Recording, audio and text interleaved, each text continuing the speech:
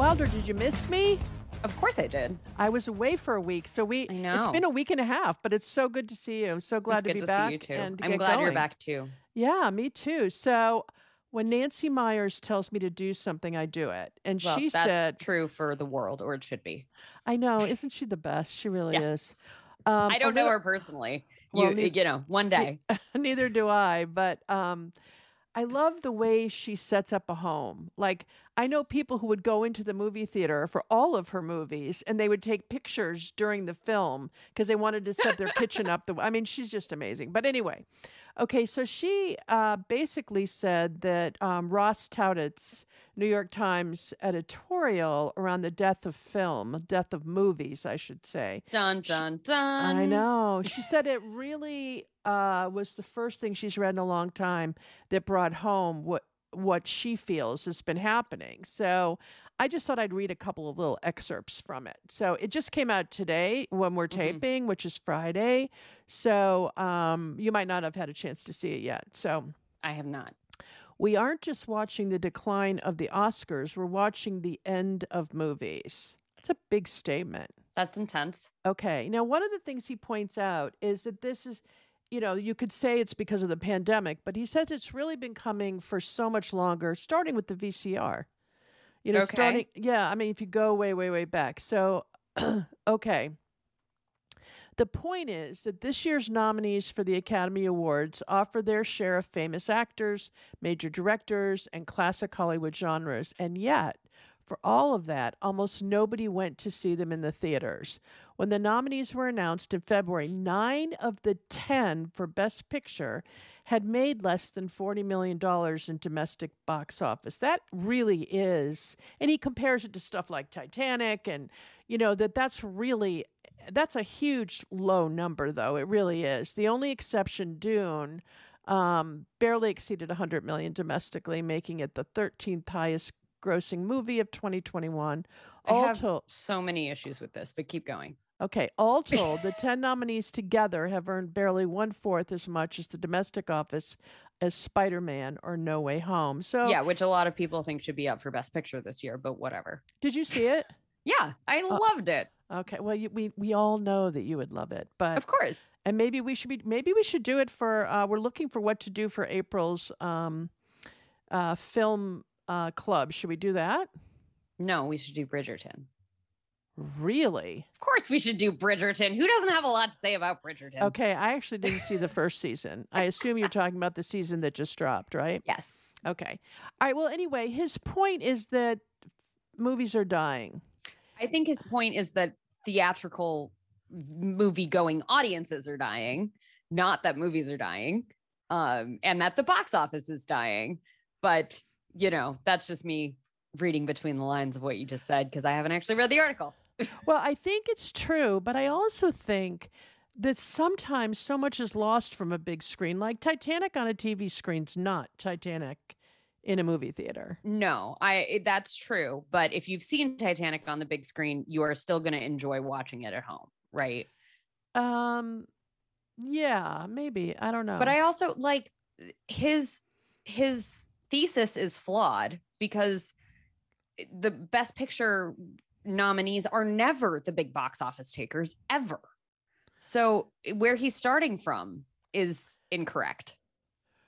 Well, he does talk about, let me just see if I can pull it up quickly. He does talk about the big, the talented Mr. Ripley, Election, The Sixth Sense, those movies, Moonlighting, U.S. Marshal, Bonanza, those kinds of TV shows. Yeah, but those were at a time when you didn't have an option. You had to go to the movie theater. True. That's true. If you wanted to see movies, you had to go to the movie theater. And everybody went on Friday or Saturday, right? That was a weekly ritual, and if you weren't going to the movie theater, you were going to Blockbuster. That's not the world we live in anymore. Well, by the way, there was a time when there was no Blockbusters. I know. Okay, yeah. Well, the internet, the laptop, the iPhone has personalized entertainment. and delivered it Sure. more immediately, and you can pick. You're right. There was one movie theater in town. You had two films you could watch, and they were Hmm. usually there for 2 or 3 weeks. So Yeah. it was a whole nother ball game. But I think it's an interesting point to be discussed as to what will happen next. Well, Um, can I have to apologize for a brief interlude? I am fostering 4 kittens and they have decided that now is the time to kill each other. So if you're hearing that in the background, I apologize. we are not. I am not hearing anything Okay. actually. I'm Okay. hearing it. Is it the same 4 kittens from 2 weeks ago?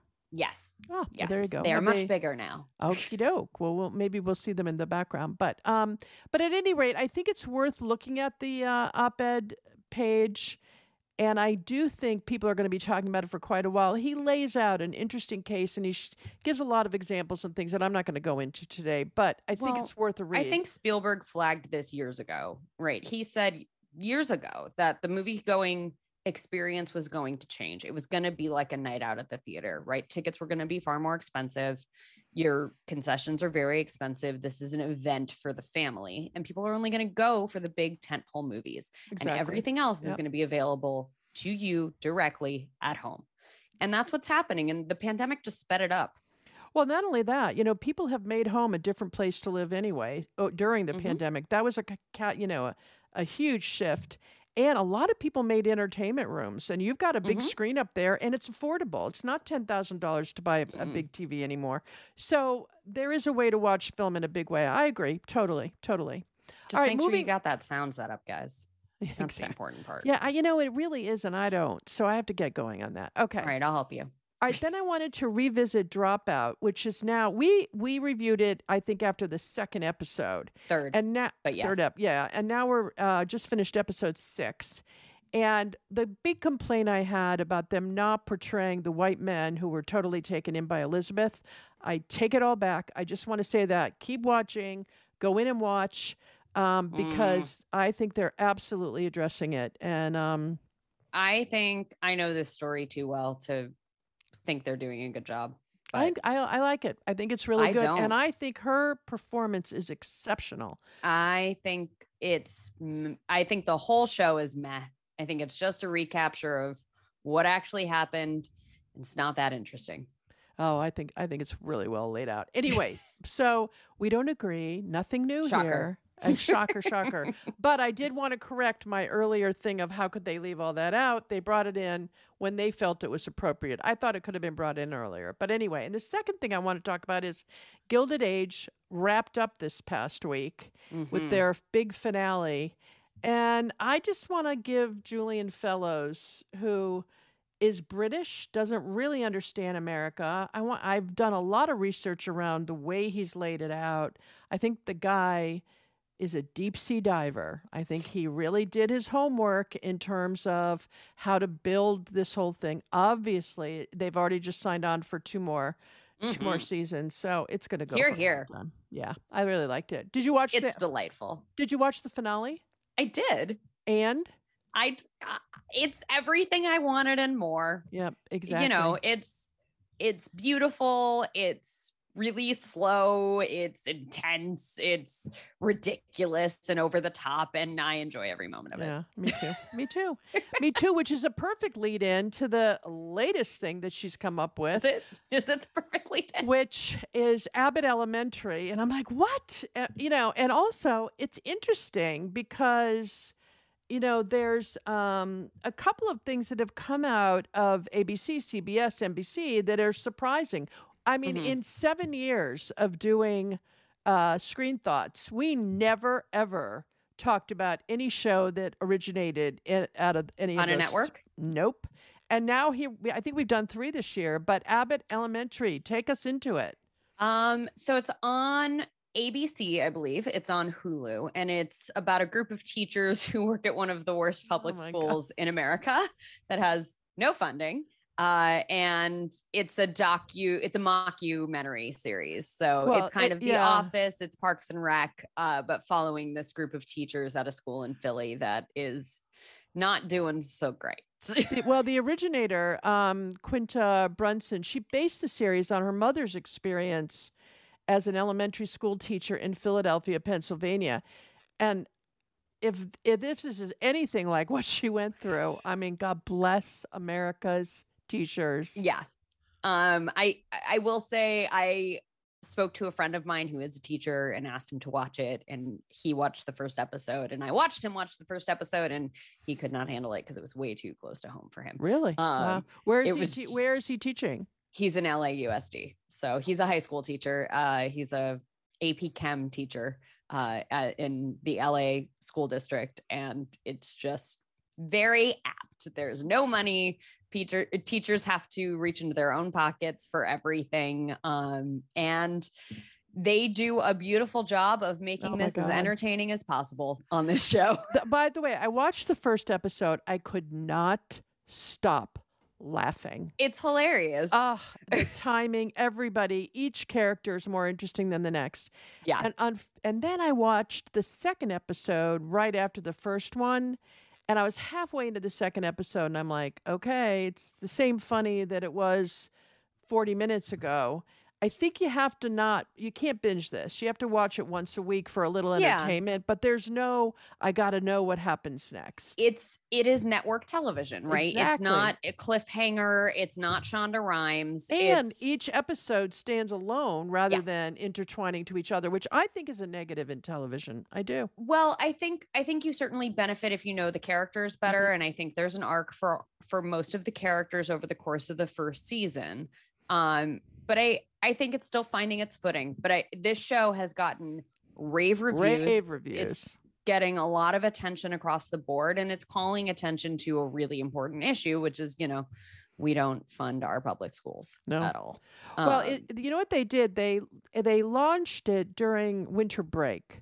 Mm-hmm. Because they, ABC, right? Isn't it ABC? ABC felt, okay, people would be home. They'd be home with their kids. We can launch it. We can see what they thought, which was brilliant on their part because they had an immediately large audience of people who weren't home doing nothing and they could actually get into it. And that really worked for them. And now it's rolling out onto Hulu. I think it's exceptional. Also, I think the acting is really good. I think, it is not an easy tone to pull off, that Office kind of improv, real people kind of thing. And, I think other shows have tried to do it. Not everyone has succeeded. And you also have to find your own lane, right? Parks and Rec didn't work the first season because they were, they were 6 episodes.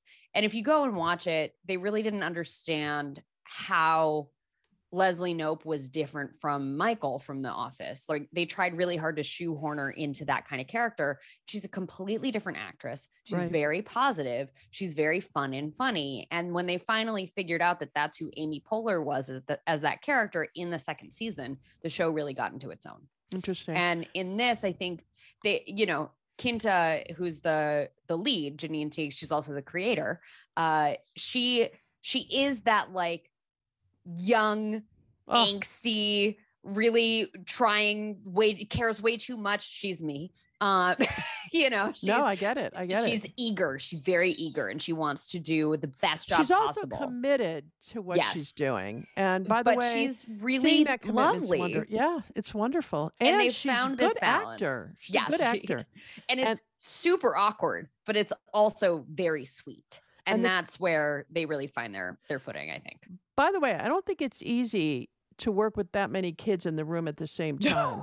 I can't imagine I just wanted to say, whoever's shooting it, they're doing a really good job. The kids are great, but also you feel like you're really in the room. You feel like it's, And the other thing is, once again, they're using the fourth wall. We're seeing it everywhere now. Do you think that's going to be a new... I think Fleabag tore the wall down for everyone. Yep. But I think this mockumentary style, they have to, right? Because the characters are aware that they're being filmed. So if they don't acknowledge the camera, then it's just another sitcom, right? And this is not supposed to be that. It's supposed to be a mockumentary. These are supposed to be real people. But I do think Lisa Ann Walter takes the cake when it comes to like the looks at the camera, the like really, she's like your South Philly girl. And she's fantastic. It's funny because The West Wing, Aaron Sorkin did that. He did a mockumentary. Oh, the one episode with The one CJ. episode with CJ Craig, Yeah. where they're following. It's like my least favorite episode. It's mine also. Funny that you say that. I've just started rewatching it again, and I was going to skip it, but I made myself not, and I realized it's pretty good. But nobody at that point, nobody was doing it. No, the closest thing we had to Yeah. mockumentary was really like This Is Spinal Tap and Christopher Guest's Right. movies were the closest, and they've really kind of adapted that for television and found their stride. But I think Quinta has done a real service not only to ABC but to teachers everywhere, because I think she's really highlighted the struggle that it is to be a public school teacher, and what it takes to get through the day there. I mean, all of these characters are a little bit of a caricature, but we also all know someone who's a little bit like all of them.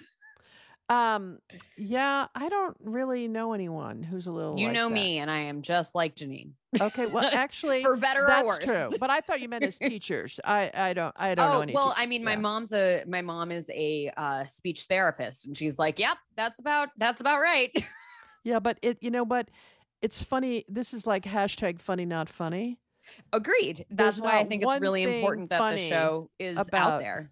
There's also a woman who's sort of being like a mafia Italian kind of person. There's one. Yeah, that's I can't Lisa remember. Ann I Walter. think it might be episode 3 or something where she knows how to get anything. Oh yeah. Just don't ask too many questions. And when the truck pulls up, it's just hysterical. Oh, it's the first episode. Is it the first What's episode? your name? He doesn't have a name. They both say at the same time. He doesn't have a name. I don't have a name. It's like, oh my God, I loved it. Some things fell off the back of the truck and found their way to the school. So get this. During a February, I think, 2022 interview, Terry Gross was on National Public Radio. I just happened to listen to it, Fresh Air. And Love her. Quinta Brunson said that when the show was this huge rating success and they realized they were going to have to use the money that they'd budgeted for advertising, they decided instead to buy supplies for real teachers. Love it. But I also thought this is one of those shows where at the end of each episode, they could highlight a way to where people like me, who my child's, she's 36, she's out of college, please God, forever.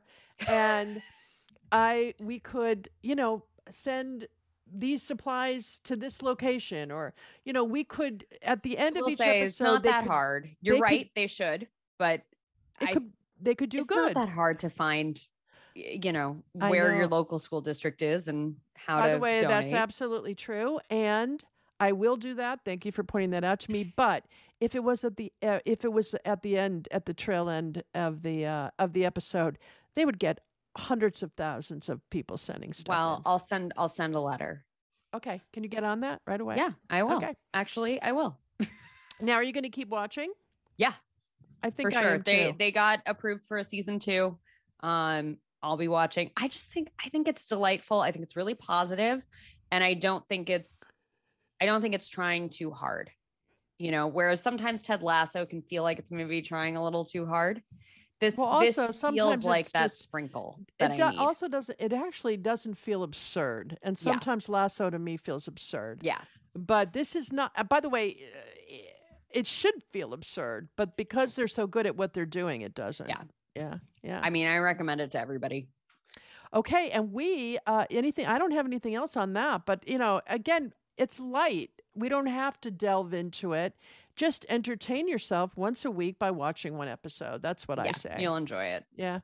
And then also we want to announce that our April movie club, I can't believe it, but Wilder has determined that we will be doing Bridgerton.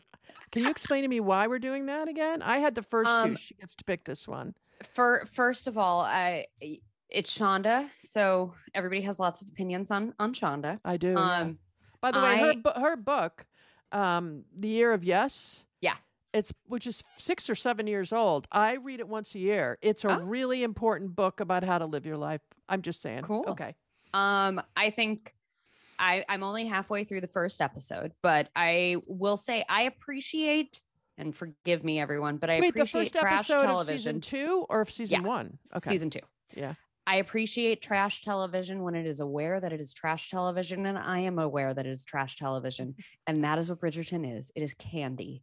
It's beautiful to look at. The people are beautiful to look at. The circumstances are absurd and ridiculous, and I enjoy every moment. Okay, well, we'll be talking about that. So if you're watching it, definitely hook up with us and we'll get it going, okay? I can't wait. I know. Have a great week. Can't wait till next week.